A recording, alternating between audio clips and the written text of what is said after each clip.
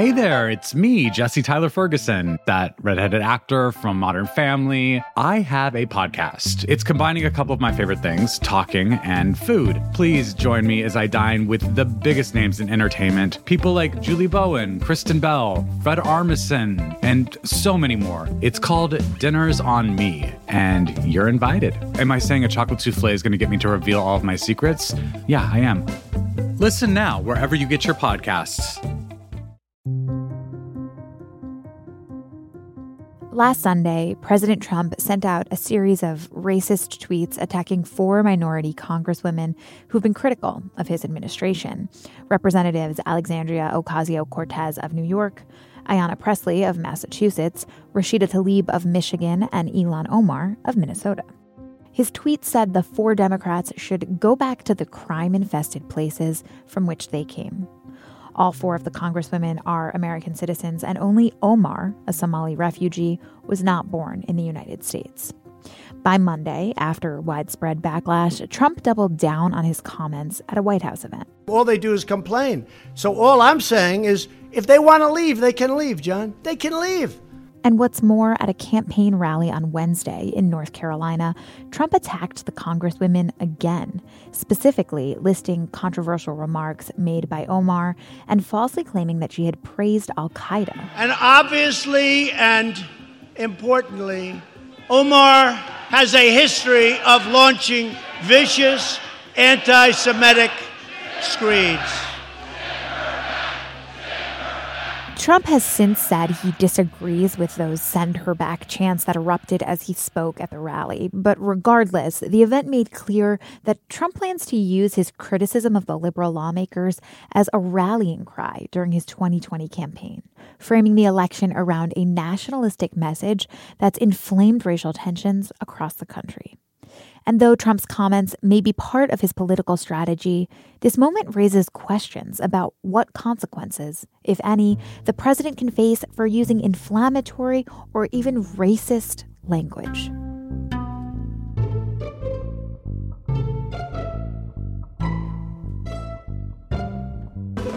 This is Can He Do That? A podcast that explores the powers and limitations of the American presidency. I'm Allison Michaels.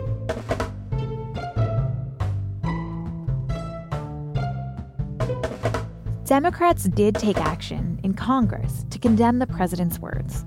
A House divided almost completely along party lines voted Tuesday to cast the president's words as an affront to millions of Americans.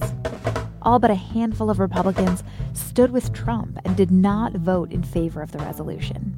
That House resolution is largely a symbolic move, but my colleague here at The Post, legal affairs reporter Fred Barbash, wrote about another potential consequence of Trump's use of controversial or racist language. Essentially, Trump's tweets add to a pattern of language that lawyers can use against the president in court. Fred explained this legal strategy and how we've seen it implemented thus far. Lawyers have used it to great effect, starting with the travel ban cases when the president first took office.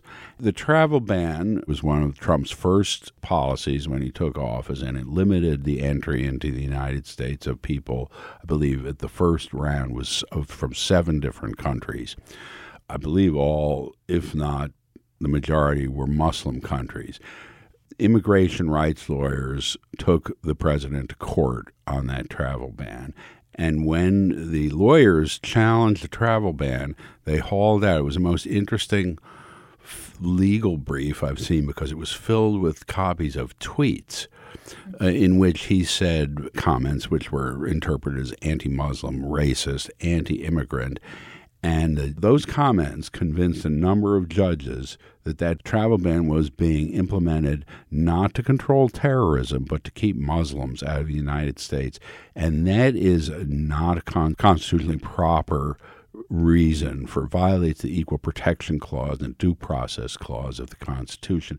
So that's how the words were used, plus there was some question about his statutory authority to enact that ban. So it wasn't the words alone. Mm-hmm. It was the words in conjunction with other issues, other more conventional legal issues that were raised. And that forced the Trump administration to rewrite that ban. The Trump administration rewrote the ban twice. And while the lower courts never agreed with it, the Supreme Court ultimately said when it comes to immigration, the president's power is at its zenith. And never mind that he said these things, he had the power to do what he did, and it is not for us to question his motives. And the same thing happened in the cases having to do with deferred action, DACA for so-called dreamers. The same thing happened in cases where they were trying to deport people who are here on temporary protected status. The same thing happened in the transgender and the military case. Lawyers look at his words and they submit them to the court and say, this shows that the motives that the administration has are not what they are saying they are, and that the real reasons are racial or ethnic animus, which is what the courts call bias.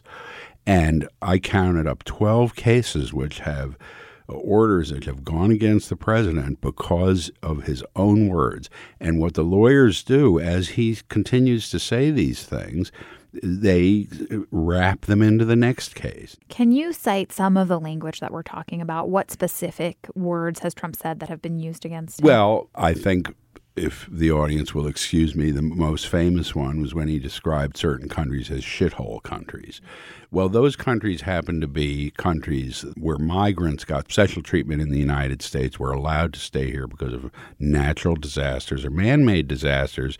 And when the administration tried to revoke that special treatment, which is called temporary protected status, the comment, which had been reported in the Post, was used to show that the reasons that they said they were doing this were in fact not the entire reasons. The reasons were that the president had this hostility, this racial, because all the countries were non-white countries, had a kind of racial hostility. Another phrase when he described everyone in Haiti as having AIDS.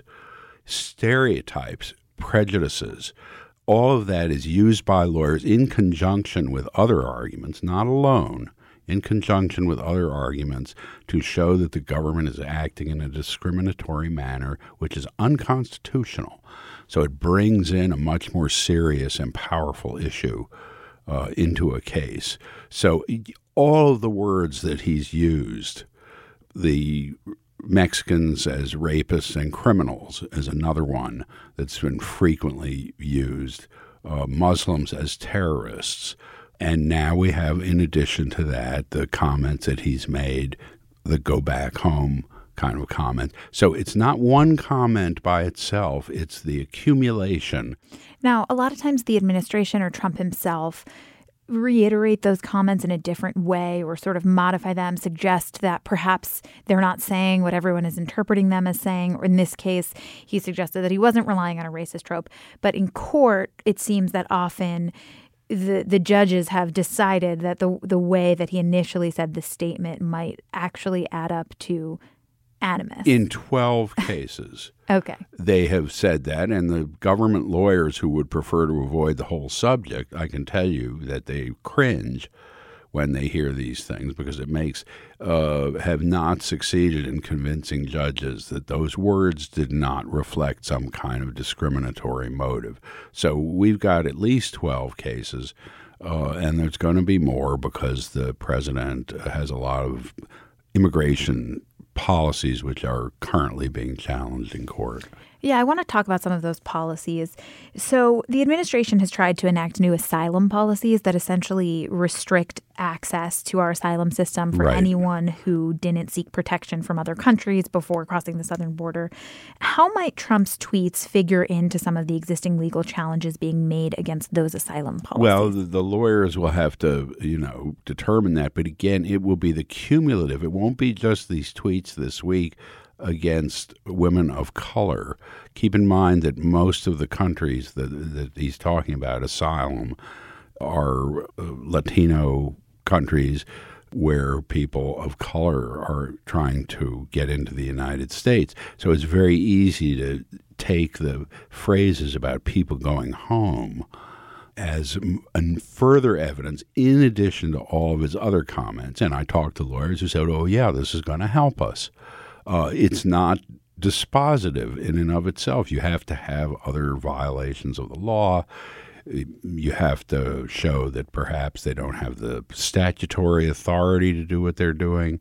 But once you convince a judge that an administration has discriminatory motives, you are in a whole new realm of litigation, which is much more difficult for the government to deal with. It happened in the census case as well. I want to talk about that case, but have lawyers managed to convince any judges appointed by Republicans? Yes, in the some of the appeals court, most of these orders have come from Democratic appointed judges, but many of them have been upheld by appellate panels that include Republican appointees. So there's no question that, and most of them have come from the Ninth Circuit, which is the West Coast Circuit, which is a comfortable place for immigration advocates to go historically. So there's no question that they forum shop it out in California, particularly in the Northern District of California, San Francisco, Oakland. And there's no question that most of these judges have been appointees of Democratic presidents, particularly Obama. But there are some Republican-appointed judges who have upheld these rules. In-laws, love them or hate them, you're pretty much stuck with them. And when you're a ruler in the Middle Ages, that can be a serious problem. It might even land you dead. I'm Dan Jones, and on Season 4 of This Is History, I'm telling the story of England's weirdest king, Henry III. He's in way over his head, and he's surrounded by bloodthirsty relatives with their eyes on his throne. To listen, search This Is History and follow wherever you get your podcasts. Okay, so now let's talk about the 2020 census citizenship question. Sure. How have Trump's words affected a judge's ruling in that case? Well, it's very interesting. They were not an issue in the original cases. There are two sets of cases here. There were the original cases in which the court decided didn't believe the reasons that the administration was giving for adding a citizenship question to the census. Then some new evidence came out that showed some hint that they were doing it in order to increase the white representation in Congress versus non-white. At that point, a judge here in Maryland, nearby here in Maryland, said, aha, when you look at this new information, which came out of the files of somebody who had died, in conjunction with the president's words, a history of words suggesting a discriminatory motive, this gives us reason to question whether this question that the administration wanted put on the census about citizenship may have had some discriminatory purpose to it. So this is really interesting. This case would have been dead once the Supreme Court got done with it, but for the documents combined with the whole history of President Trump's, what some say are racist comments. Okay, so Trump's pattern of language has affected a lot of immigration-related cases that we've seen. So we just talked through a bunch of those. Are there issues outside of immigration where we've seen the president's public remarks play a role in how judges have ruled? I've not seen too many of those. It happened to Obama with his words, in not racially biased Fred, words. this was my next question for you. Have we seen it with past presidents? Yes, President Obama got himself into trouble because when his administration, by executive order, allowed people to stay in this country, both adults and children, who had been here for a certain period of time or who, in the case of the children, had been born here. And he made the mistake of saying he was doing it. He said out loud, he said, Congress refuses to do this, I'm going to do it myself, which is essentially an admission that was used in court, a Republican judge in Texas, to say they don't have the power to do this, only Congress has the power to do this. And the president himself admitted that he doesn't have the power by those comments. President Trump has the same problem in the case involving building the border wall, where it was clear, and he said so. He said, I don't have to do this. He said very much similar to what Obama had said, Congress won't provide this money, so I'm going to find another way. So when the lawyers from the Justice Department got into court, those words, which are a very different kind of language, kind of confession against his own interest, were used by Judge Haywood Gilliam in California as evidence that the president was deliberately acting against the will of the Congress. Mm-hmm. So you got to watch what you say, especially if you're president of the United States. Well, yes, it's used and it's usable. Okay, so bigger picture, Sure. Overall at this point, how would you assess Trump's record in the courts? Terrible. The worst in modern history. There have been 92 judgments, and by judgments I mean cases in which judges have written opinions that this administration has lost.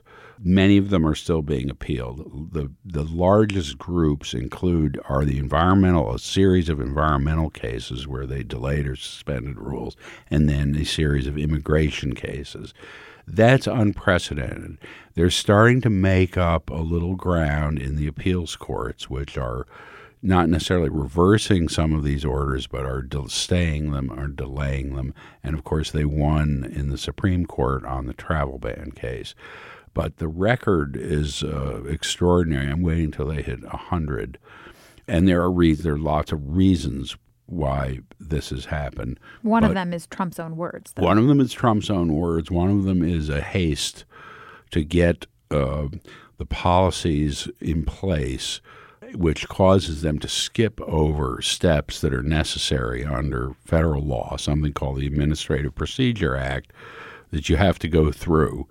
And so their rush to make a big splash right away has been one of the reasons that they've had so many court defeats. They don't seem to mind that much. That's what's really interesting about this.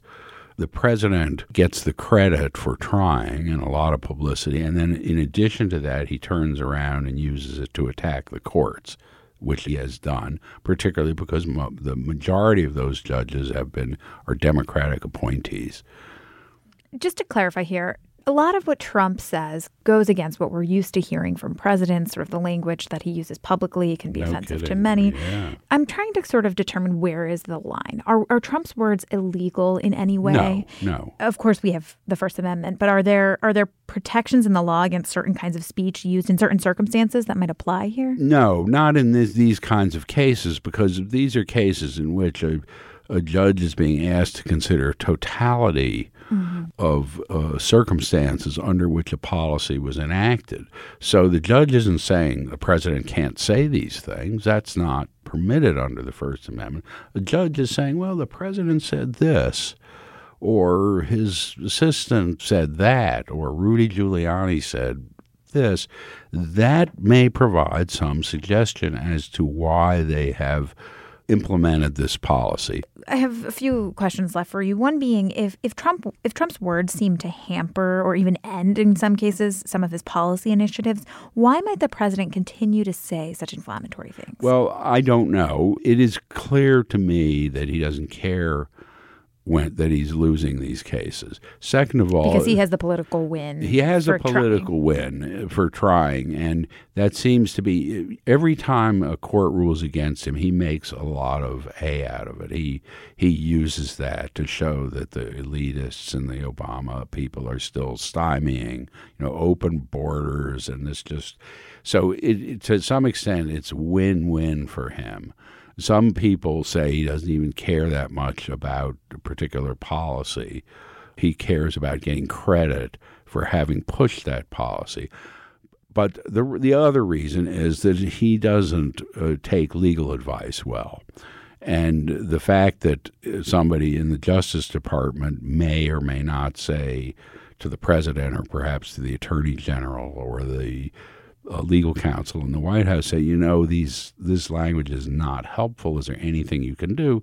Well, we know that there's nothing they can do. Mm-hmm. So even though it can be demonstrated empirically that it's hurting his policies, the advancement of his policies, he does not take that advice well and does not pay any attention to it. So has the Supreme Court set precedent here by deciding, in the case of the travel ban, that Trump's comments didn't affect their decision? And would setting that precedent necessarily be a bad thing? They didn't do it in the travel ban case. There was some thought that they might say, because in the travel ban case, the president's words were used against him, and the court made note of that, but didn't say that was a problem. There may come a case in which they say this stuff isn't relevant, and the lower court judges should not be using these words as a factor unless they can show direct causality. There's a potential precedent someday, maybe, in which the Supreme Court says you can use the president's words, a judge. Of course, litigants can say whatever they want, so you can't stop the litigants. But in terms of what judges use as factors for deciding whether the administration has broken the law, the court might come along at some point and say, as the dissenters did in the census case, that that language is not. There's no causality. You can't show that that policy X was implemented because President Trump said those nasty things. So it's possible. I can see somewhere down the road some risk of that here, depending on the case and depending on how it turns out. But if we're using the president's own words against him, is that sort of bad for our country in any way? I don't think so, personally, and we'll. But let me tell you that it's going to hurt Democrat. It's going to either party. I think it's a check on extreme language by a president. Thank you, Fred. Really appreciate your time. This has been another episode of Can He Do That?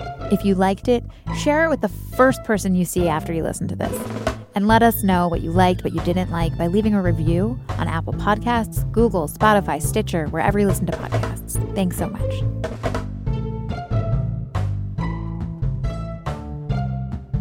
Can He Do That is a team effort here at The Post. It's produced by the bold and brainy Carol Alderman, with design help from Kat Rudell Brooks, logo art from Loren Boglio, and theme music by Ted Muldoon.